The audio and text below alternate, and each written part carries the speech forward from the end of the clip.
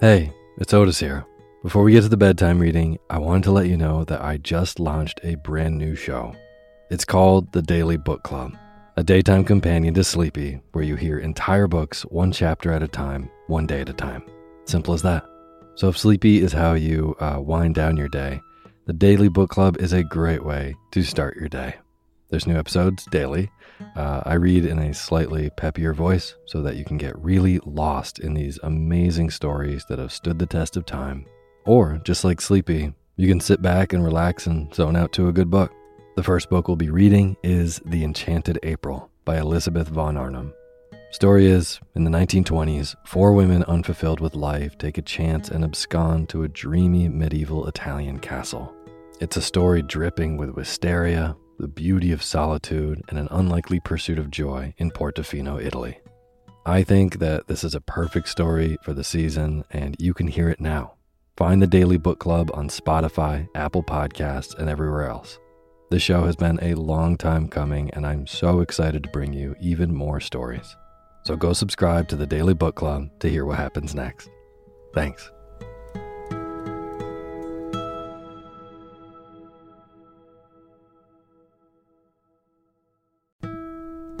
This episode of Sleepy is proudly sponsored by ButcherBox. If you've listened to Sleepy for a while, you know that I love good food, eating well, and treating my body right so that I can take on my days. Well, ButcherBox helps you do exactly that. They deliver super high quality, 100% grass-fed beef, free-range organic chicken, crate-free pork, and wild-caught seafood right to your door.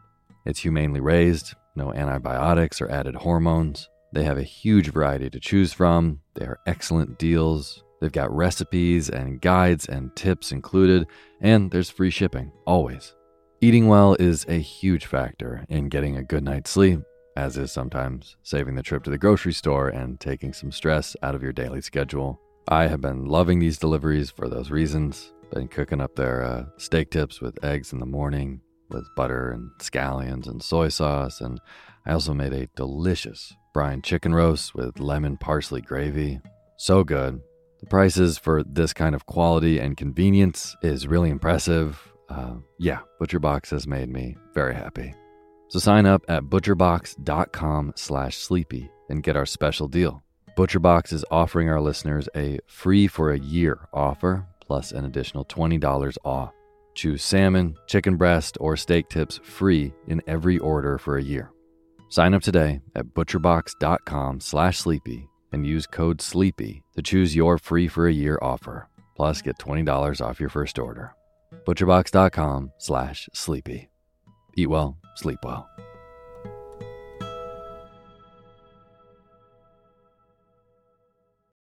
When you need mealtime inspiration, it's worth shopping Kroger, where you'll find over 30,000 mouth-watering choices that excite your inner foodie. And no matter what tasty choice you make, you'll enjoy our everyday low prices, plus extra ways to save, like digital coupons worth over $600 each week. You can also save up to $1 off per gallon at the pump with fuel points. More savings and more inspiring flavors make shopping Kroger worth it every time. Kroger, fresh for everyone. Fuel restrictions apply. Hey, my name's Otis Gray, and you're listening to Sleepy.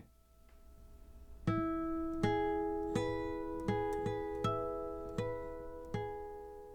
podcast where I read old books to help you get to sleep, and a proud member of the Airwave Podcast Network. I have got a wonderful, snoozy bedtime story for you tonight. But before we get to tonight's reading, I just want to thank all of our patrons on patreon.com. Tish Jordan, Allie, Toril, and Maitri Pushpa. Thank you so much for donating and being a part of making this show. It means so much. And for those of you who don't know, these are new patrons of the Sleepy Podcast, which means that they donate $1, $2, sometimes $5 a month to the show.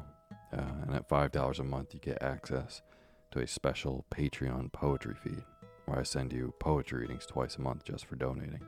So, if you'd like your name read in the opening credits of the show, and the show works for you and you want to give back even a little bit, you can go to patreon.com/sleepyradio. That's patreon.com/sleepyradio.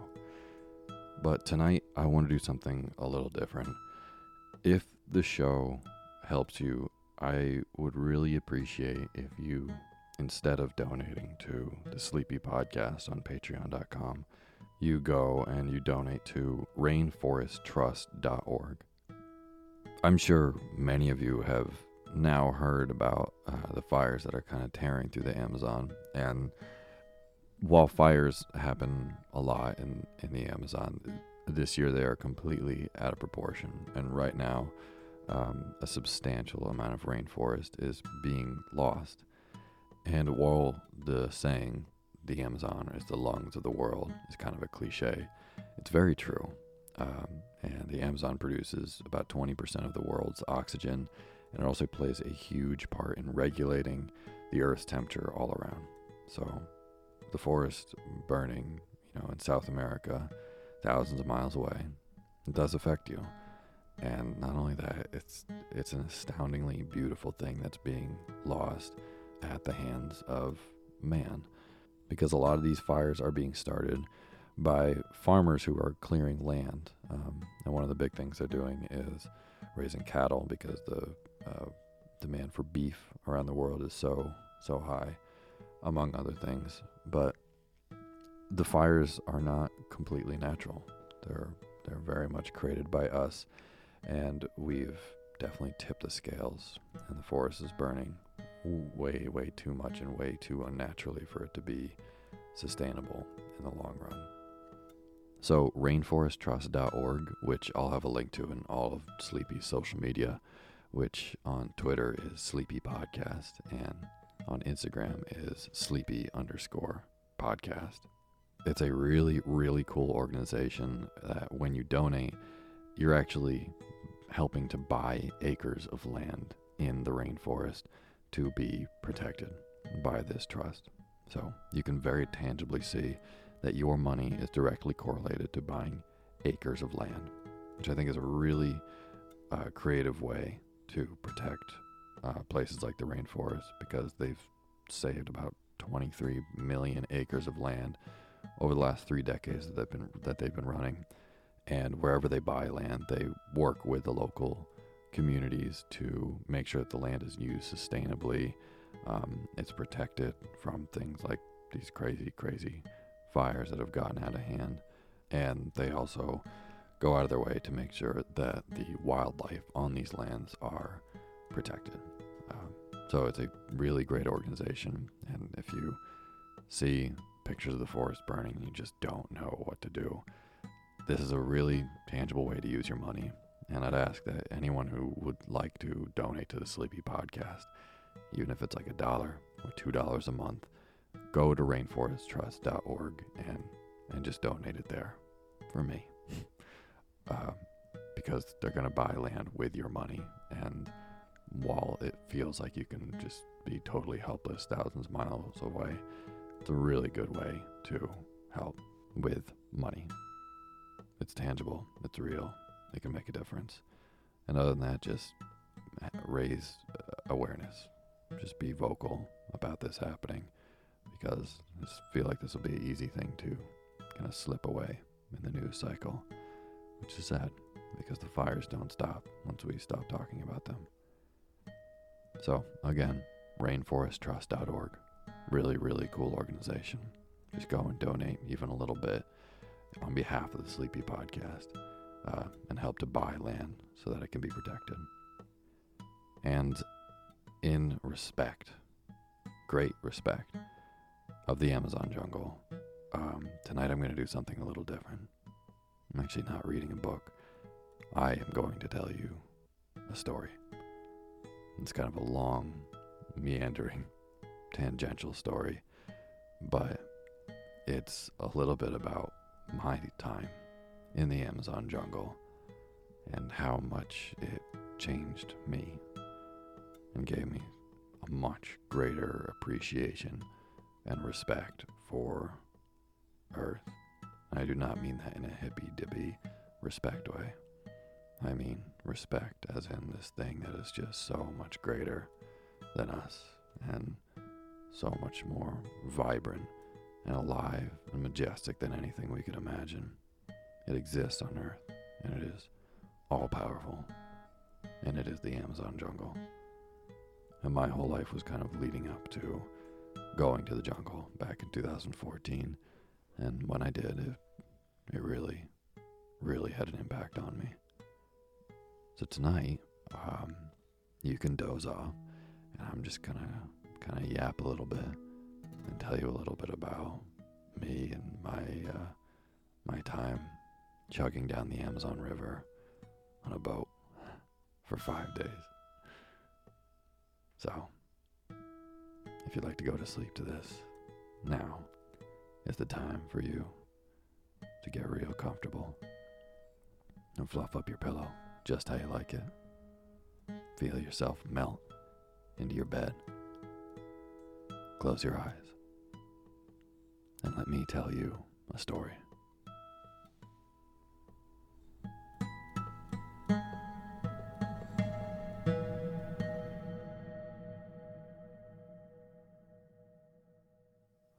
In 2014, I went to Peru for 5 months.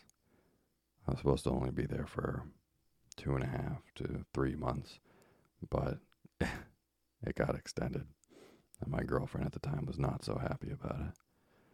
But about 2 or 3 months in, I made my way up to the jungle, up to Pucallpa, which is in the very southernmost part of the Peruvian jungle, and it's kind of one of the stopping posts before you go north or east deep into the heart of the Amazon. And this is something I wanted to do ever since I was a kid. I remember in 3rd grade, I think it was 3rd grade, my entire class, which was 12 kids, Vermont, that's how big classes are, we all got a project to look at an indigenous tribe, and mine was the Inca. And I remember being entirely fascinated with the Inca and how much land they covered at the height of their power. And it was the first time I had really looked into the jungle and all the amazing creatures in it. And that, as a kid growing up in Vermont, was absolutely fascinating. And to be quite honest, it never went away. And I knew as I went through high school, I would one day go to the jungle. And I knew as I went through college, I would one day go to the jungle.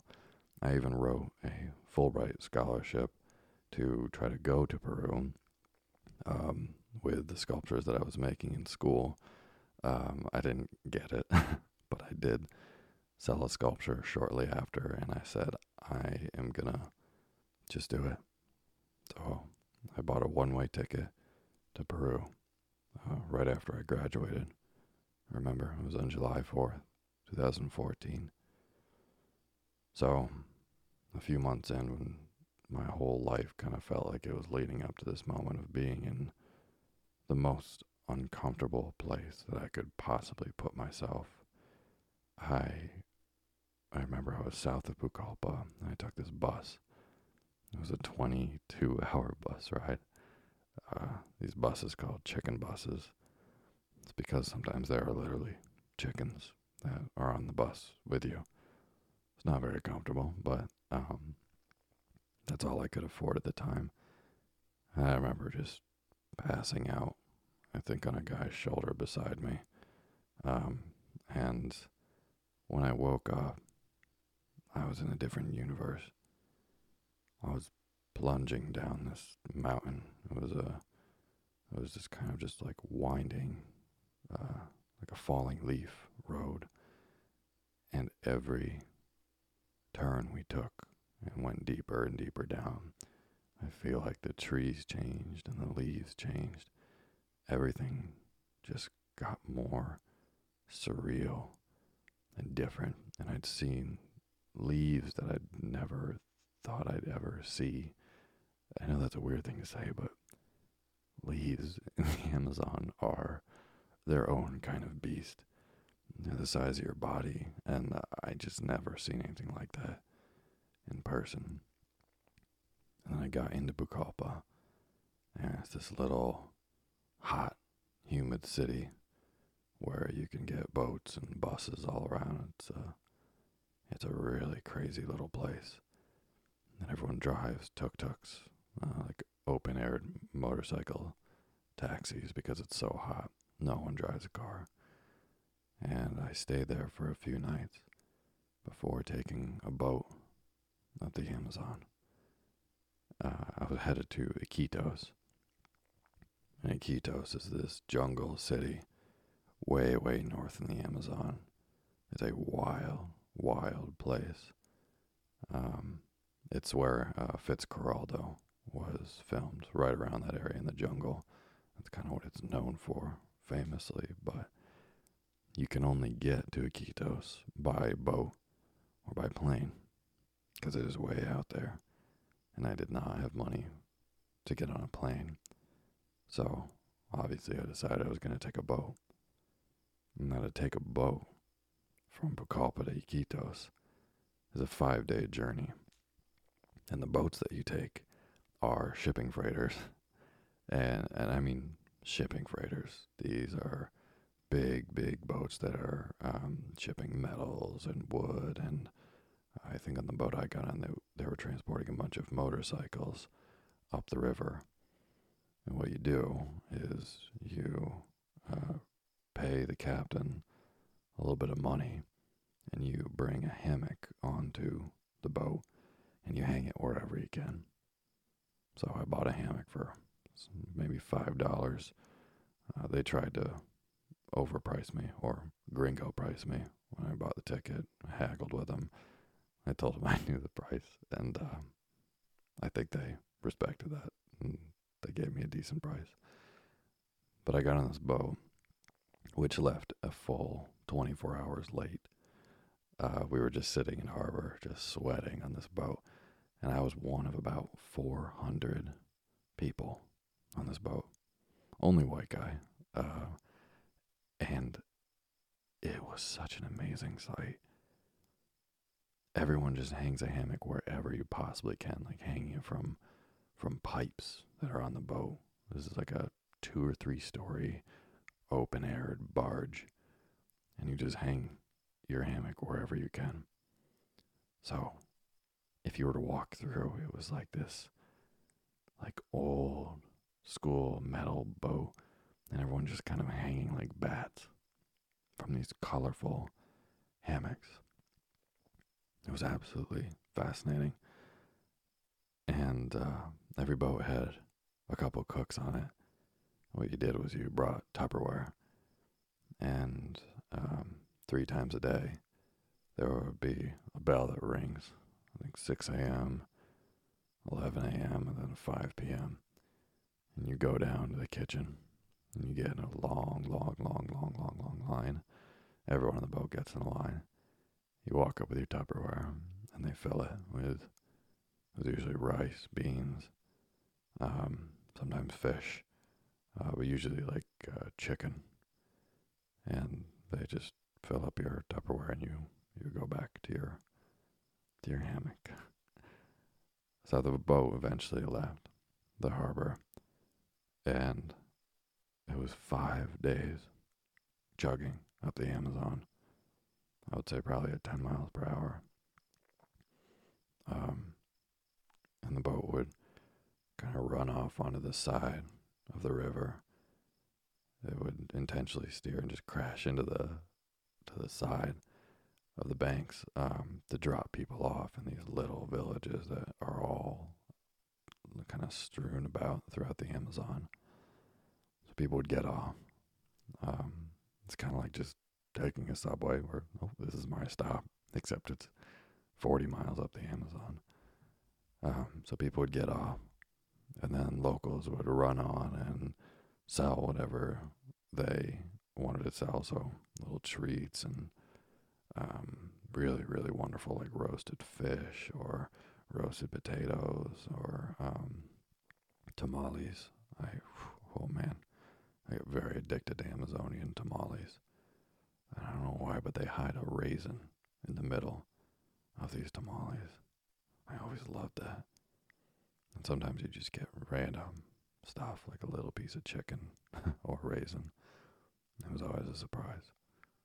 Well, anyways, people would come on the boat and sell newspapers, and everyone bought a newspaper because when you're on a boat going up the Amazon, with the boat running 24 hours a day, there is not much to do. So if there's anything you can read, you take it. So everyone got a newspaper. So every time we would kind of crash into the side of the banks and pull away, when we got on the river again, it was everyone in their hammocks with paper. And everyone's face was kind of covered.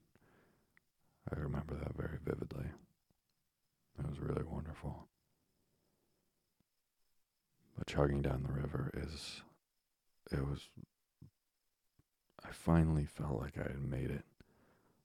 You know, this dream that I had since I was in 3rd grade of being out, of being in the jungle, of being in a completely uncomfortable universe, a different planet, just wanting to be somewhere that I felt I'd never go unless I just leaned a little bit and fell off that ledge. That's when I finally felt I had done it. I think it was the first sunset that I saw in the Amazon. The thing about the Amazon is, so this boat was 3 stories high, so you could go right to the top, and I would climb these shipping canisters to get as high up as I could. The thing about the Amazon is it's flat if you look over it. I mean, it's just trees, but it looks like a giant plane that goes for hundreds and hundreds and hundreds of miles, just skimming over the tops of these trees. It goes forever. And if you look and kind of like do a spin, 360 angle, it's just a flat top of the tree line for as long and as far as you can see. And at sunset, you watch it dip over the tree line. I remember the first night, we must have been heading west because the sun set right in front of us. Right in front of us. And it became this unbelievable pink, and then a rose gold. And the way that rose gold looks with the deep dark green of the rainforest and the dark murky brown of the river is a color combination that you just can't make up. It's astounding. And then it goes from rose gold to a deep, dark blood red. And the sun looked like it was just cut right in half, right through the middle by the tree line. And it was blood red. I mean, blood red. It was... And there's no pollution out there. Not really. Not if you're really deep in the Amazon, so you know that whatever you're seeing is an unadulterated view of the world. Something that cannot be tamed. It's like if I pretended that I wasn't on a boat on top of a shipping canister looking at the sunset. I was looking at something that looked the same 6,000 years ago. And that takes you to such a unbelievable primal place where you feel deeply connected, but also that nothing you know matters. And I don't mean that in a existential way necessarily, definitely not a negative way, but I mean it puts everything in perspective. Seeing something that great, that wild, and that untamable, it makes you realize how little your worries matter, truly. But in the same breath, how little the things you like matter. It's just there is no right or wrong in a place like that, in a world like that. It just is. And that's what it felt like in the jungle. There was the rule of the jungle, and there was nothing else. And there was a real sense of vitality knowing that if I was off this boat, if I was in the water, or if I had to spend a day in the jungle, man, I would hope that I would last more than an hour, but it was liberating knowing how much more powerful this jungle is than I am. How meaningless I am in the scheme of it. I know some people that might be overwhelming and scary, but I loved it. It was so inspiring.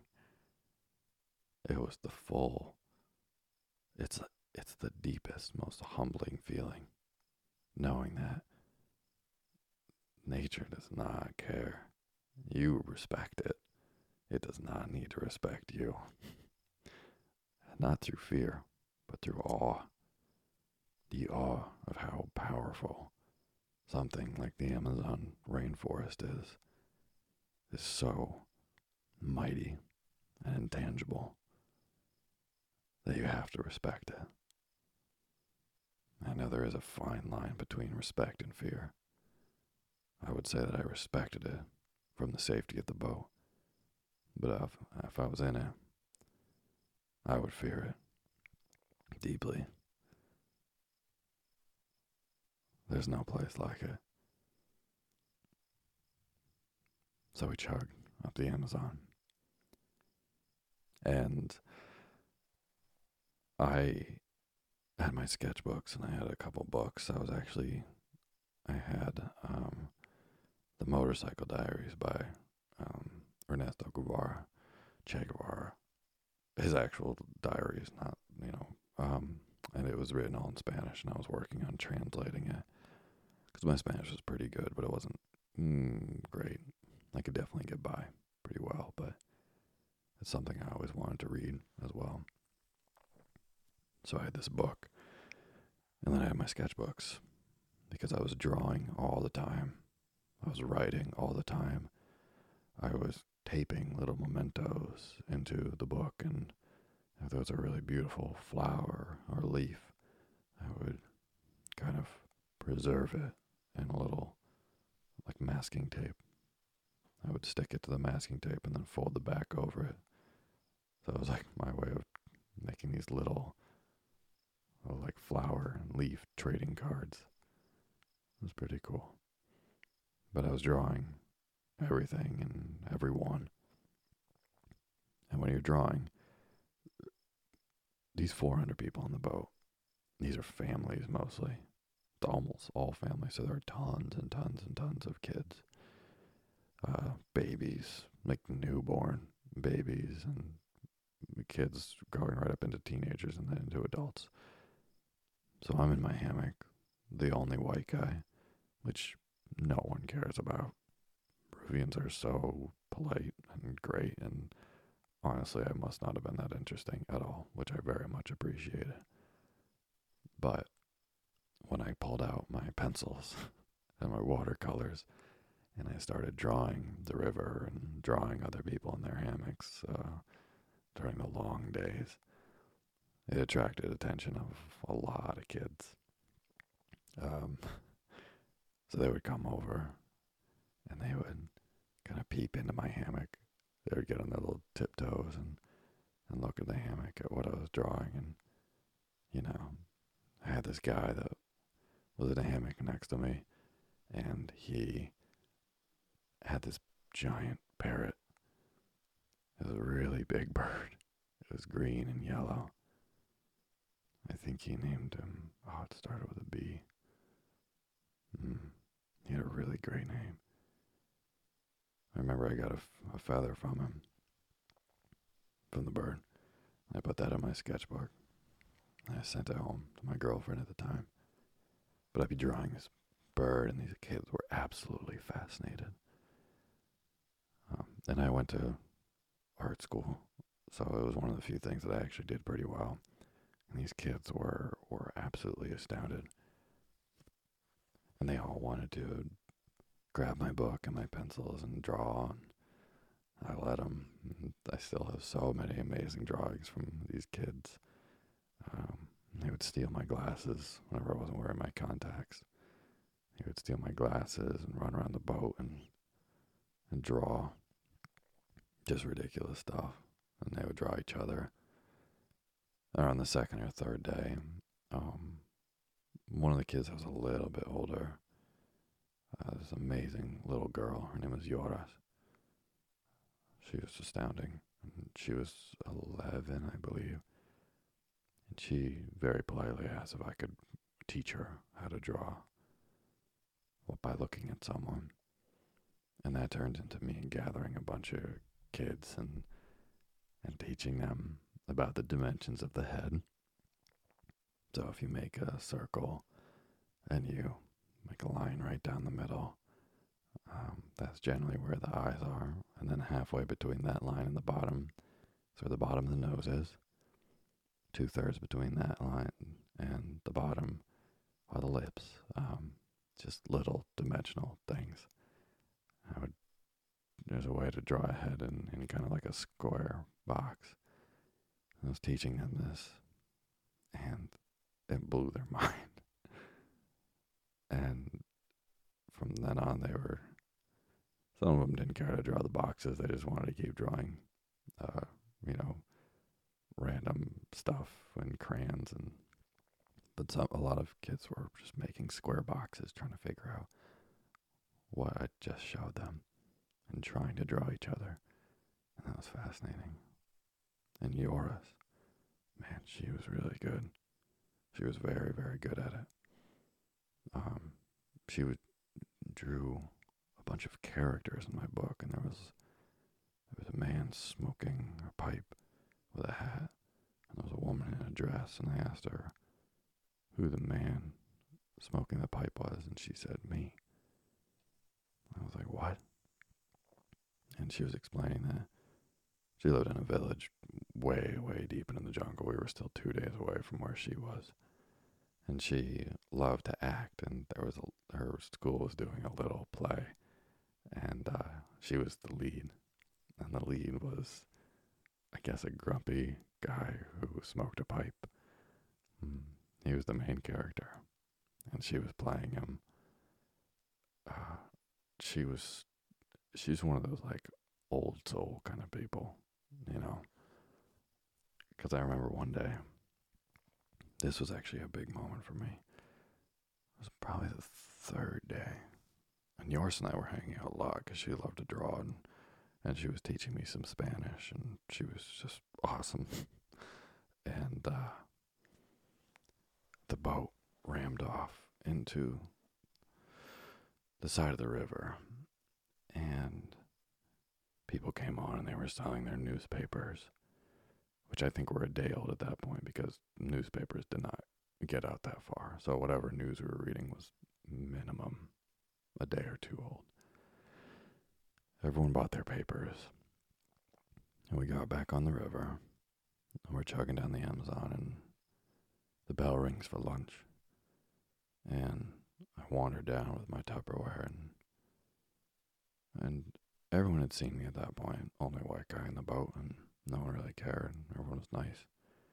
But now it felt like people were looking at me strangely. And I kind of caught a strange feeling kind of going down that day, and it was uncomfortable. And I got my food, and I was walking back, and people would look at me above their papers from their hammocks, and they would shake their heads, like in disappointment. I was so confused, and it took by the time I got back up to the third floor of the barge to my hammock, looking around, and on the newspaper, was just a picture of an American soldier and a city burning behind it.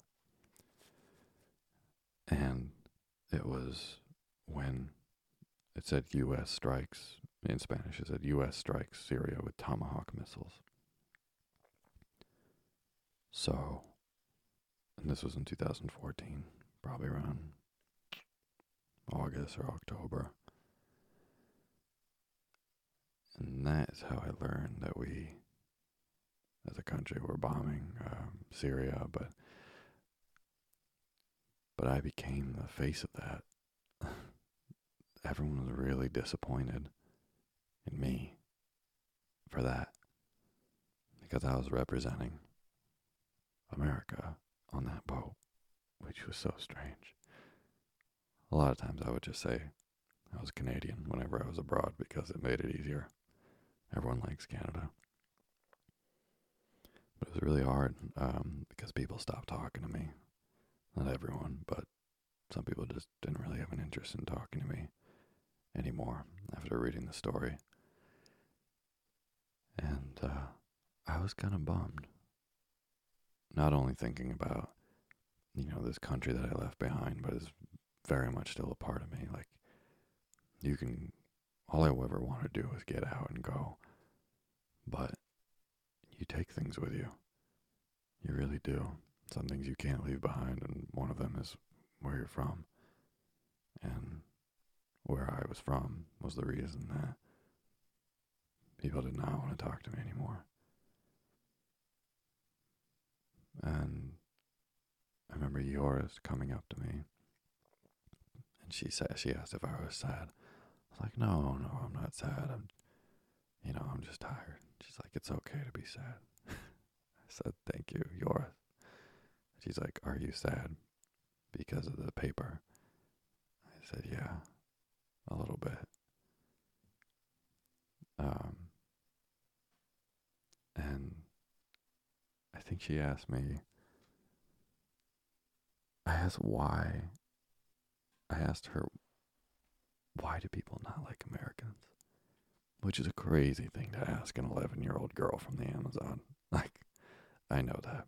But I asked her, why do people not like Americans here? And she said, I might mess this up, but she said, porque todo es sobre dueños. Porque todo es sobre dueños. Which I'm pretty sure it means because everything is about ownership. Whatever she said, I remember that was the translation. And for an 11-year-old girl to say that people don't love Americans because everything is about ownership, that made sense. Like, apart from our politics and anything, the attitude that we bring, everything about ownership, that really stuck with me. And now I think about what's happening in the Amazon that has something to do with it. A lot of the land that's being cleared is to make room for cattle because the global demand for beef is astronomical. So, hopefully you're not still awake listening to this, but if you are, maybe consider eating a little less beef. If you get your beef locally, and you know where it's coming from, it's not a problem. And being a very passionate eater, I would never tell anyone what to eat or what not to eat. But just know that if you buy beef in the grocery store and you don't know exactly where it's coming from, it could very well be coming from South America, from land that is being cleared in the Amazon by fire to raise these cattle. So maybe consider eating a little less beef. I'll tell you, I am a big fan of eggplant, and you can cook eggplant if you cook it the right way. You can trick people into thinking that they're eating steak. It's wild. I even really tried it to make burgers one day with eggplant and disguise it visually and with marinades and serve it in a burger to my friends who were carnivores, like real dinosaurs. And after I asked how their burger was, they said, "Oh, so good." I said, it wasn't burger. It was eggplant. And that blew their minds. So, this is a little bit of a tangent. I guess this whole thing is, but another way that you might be able to help is just eating less beef, or just being conscious of it and making sure that if you do get it, you know where it's coming from. That's a little thing you can do to help as well. So sorry, back to yours. Her saying that was really sad, but also really humbling and relieving to know. You know, it's like wherever I traveled, Peruvians are so nice. So wherever I traveled in Peru, and said I was from, Los Estados Unidos, people were very, very nice. Oh, cool. Miami. Do you live in Miami? No. New York? No. those were generally the places that people knew in the U.S. Weird that it's Miami. I guess because it's the most southern part of the U.S. that's recognizable.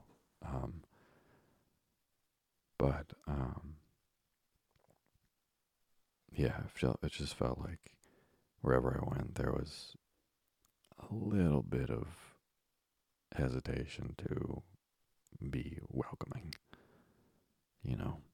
saying from the U.S.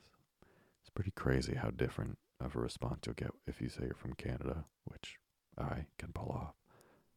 If I said I'm from Canada, people are like, "Oh, we love Canada." Some people didn't even know where Canada was, where I was traveling. They asked if it was in the United States. But when Yoris said that while we were chugging down the river, it made me constantly think about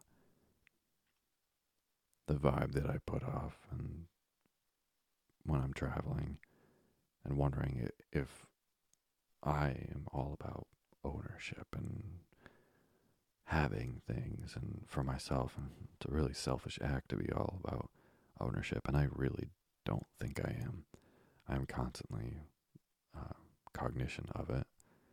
I don't think I am, but that wasn't the point. The point is that I was traveling and in a way representing my country, which for better or worse is the United States.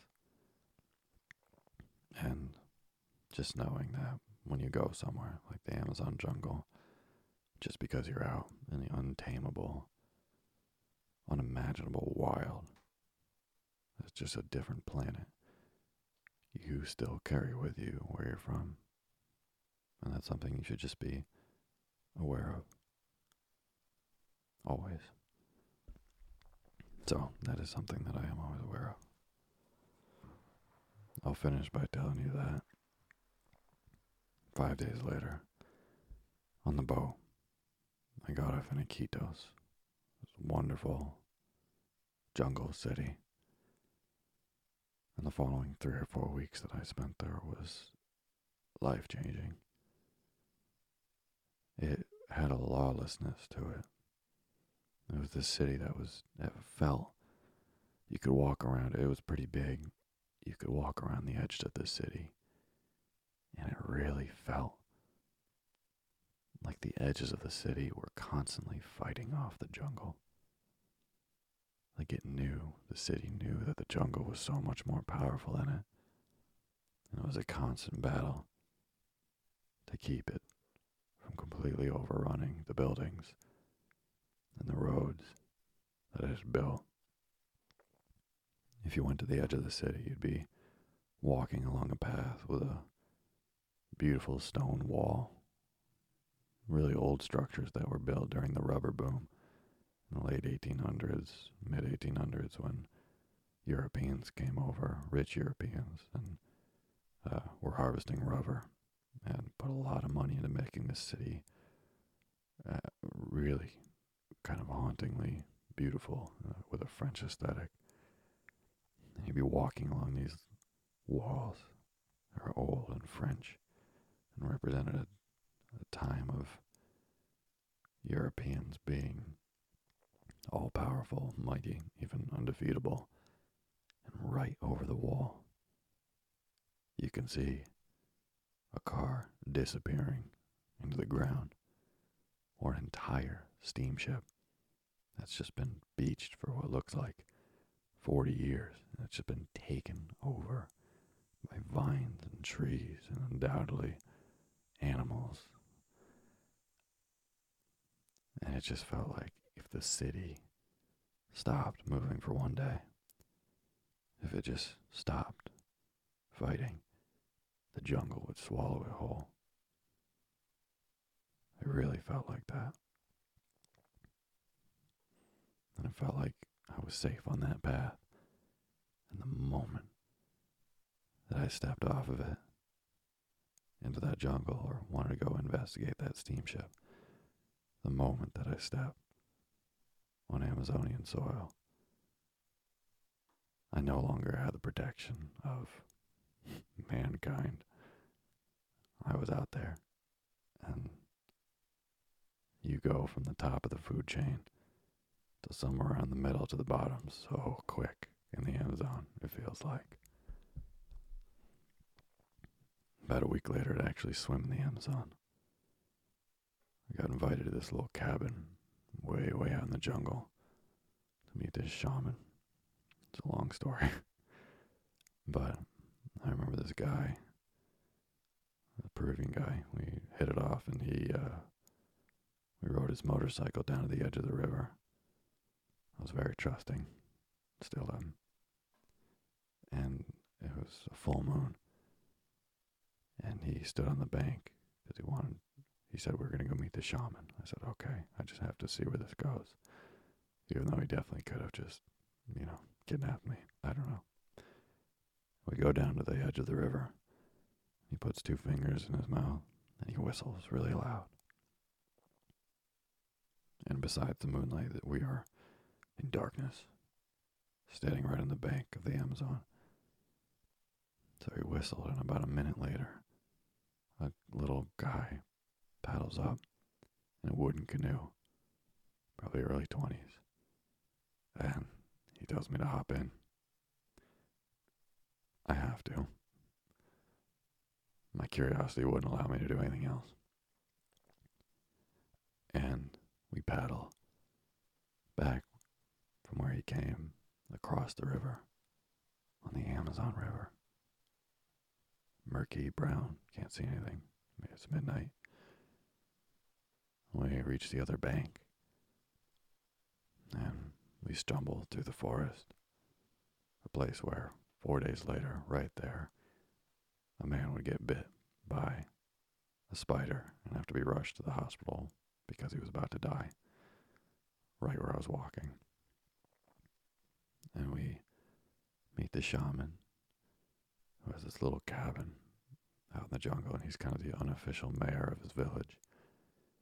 And without going into too much detail, the next 3 or 4 days out there were some of the most inspiring, humbling days of my life.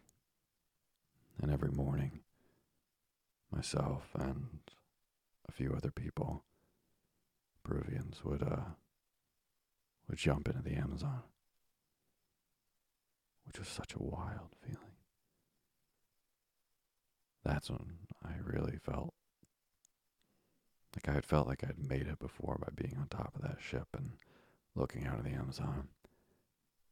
But this felt like a full trust fall into the world, going underwater in the Amazon River. And this is the part where it's murky and brown, and even if you opened your eyes underwater, you couldn't see 2 inches ahead of you. And I knew the creatures that lived there. I knew that because the marketplace right off of the river was selling piranhas and giant snake and these just archaic dinosaur fish that you could eat, and they were delicious. They were selling everything that you could catch in the Amazon, and I knew underwater that I was coexisting with all of that. Piranhas and snakes. Things that survived devastating natural events and just became these strong dinosaur prehistoric things that only exist in the Amazon jungle. I remember just being underwater and closing my eyes and just letting it happen. Just being there. Being totally susceptible and unprotected in a place that I'd never thought I'd go. Another planet. And there was such a terrifying freedom in that. Like when you first go underwater, your heart is racing. And you're just wondering what's around you and what you're going to do. But then after like 15, 20 seconds, when nothing's happened to you and you just hear the rush of the Amazon River, this majestic thing, the most incredible thing that exists on Earth, and you're in it, kind of hearing its heartbeat, your heart stops racing and it's calm and you feel free. And in a place where it feels like everything can hurt you, it actually feels like nothing can hurt you. And if it does, that's just what it is. It was a complete surrendering to this place that I was in. Just giving way and allowing myself to feel all of it without letting fear or awe or anything get in the way. Just being underwater, being submerged, being totally dominated and swallowed up for a moment by this thing that's so much greater than I was. The Amazon jungle. I'll never forget that. If there's ever moments that I feel overwhelmed by little things in my day, now, back in the U.S., or if I'm in New York City and a little thing is bothering me, I can always go back to the Amazon in my head and submerge myself in that river and realize that whatever it is not as powerful as what really is out there. That whatever I'm thinking and worrying about is so small in comparison to the absolute power of things that exist on this earth. We are just visitors. Something I heard the other day that really stuck with me. It was actually before news of the Amazon became rampant and everywhere. I heard it on the TED Radio Hour, I believe. It was a conservationist, and Guy Raz, the host, was asking the conservationist about, it might have been about jungles. Anyways, he said, I'm afraid to ask this, but is it too late? Have we done irreversible damage to the earth? Is there any way of going back? And his answer was more or less, the thing is, the earth, he said we can survive without these things. We can survive without beauty. We can survive without our national parks and geysers and trees that boggle the human mind. We can survive without the abundant rainforest and mountains that completely mystify us, and shorelines that are the thing of dreams. We can do without beauty, these things that were contributing to their destruction. Humans will be fine. We'll consolidate. We'll build. We'll become more efficient. We'll make artificial food. We'll have artificial beauty with whatever technology we have. We can survive without beauty. So, he said, don't think that climate change is just going to wipe us out. It's not. We'll survive. When the last of our forests are cut down to make room for more people, we'll be okay as a race. But how horrifying is it to have to survive in a world where there is no beauty? How much of a punishment would it be to live on in this world without everything that makes it majestic? To me, that is so much more horrifying than the end of humanity. Is the continuation of humanity without nature and without the things that make humanity at all worth preserving. So, say the entire Amazon jungle burns down.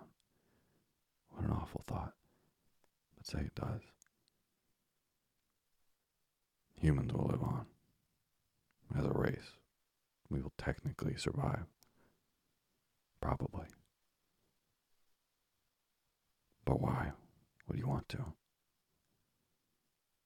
Why would you want to live in a world where something like the Amazon rainforest isn't valued? Why would you want that? So, if this is a good way to think about it, people say that the Amazon jungle is the lungs of the earth, and it provides 20% of the oxygen to the world, and it does all this to regulate climate, and that is directly correlated to your survival and your well-being and the well-being of your children and your children's children, and making sure that they survive, with the Amazon jungle being part of its machine. If that helps you think about how imperative it is to know and to act, great. But for me, what helps me is knowing that we'll probably be fine, technically, but we'll be surviving in a place where there's no rainforest and there's no value put to it.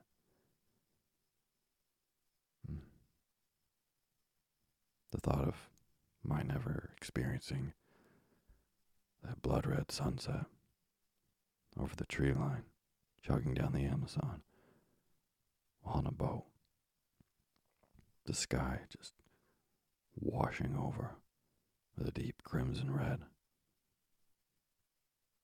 The thought of never having experienced that is wordlessly sad.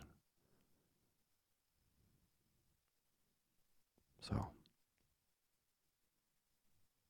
this is the moment where I, in my mind, dip into the Amazon and go underwater and realize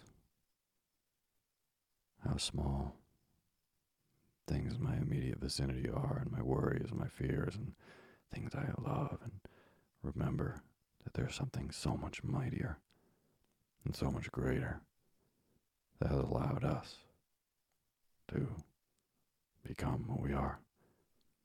And that is the Amazon jungle, and the greatest mountains in the world, and the greatest oceans. These are all ingredients in the blood flowing through your body right now. And they're all ingredients in those moments of wonder you have during the day. Those times when you're fascinated by the world and you see something and wonder, how did that happen? How does that exist? Those moments of wonder are completely made up by great giant entities that are real and that exist on Earth, like the Amazon jungle. So, boy, I hope you're still not awake listening to this. I know this is very different for the Sleepy Podcast to do, but it's been on my mind a lot, so I figured I'd talk to you about it. So, if you are still awake,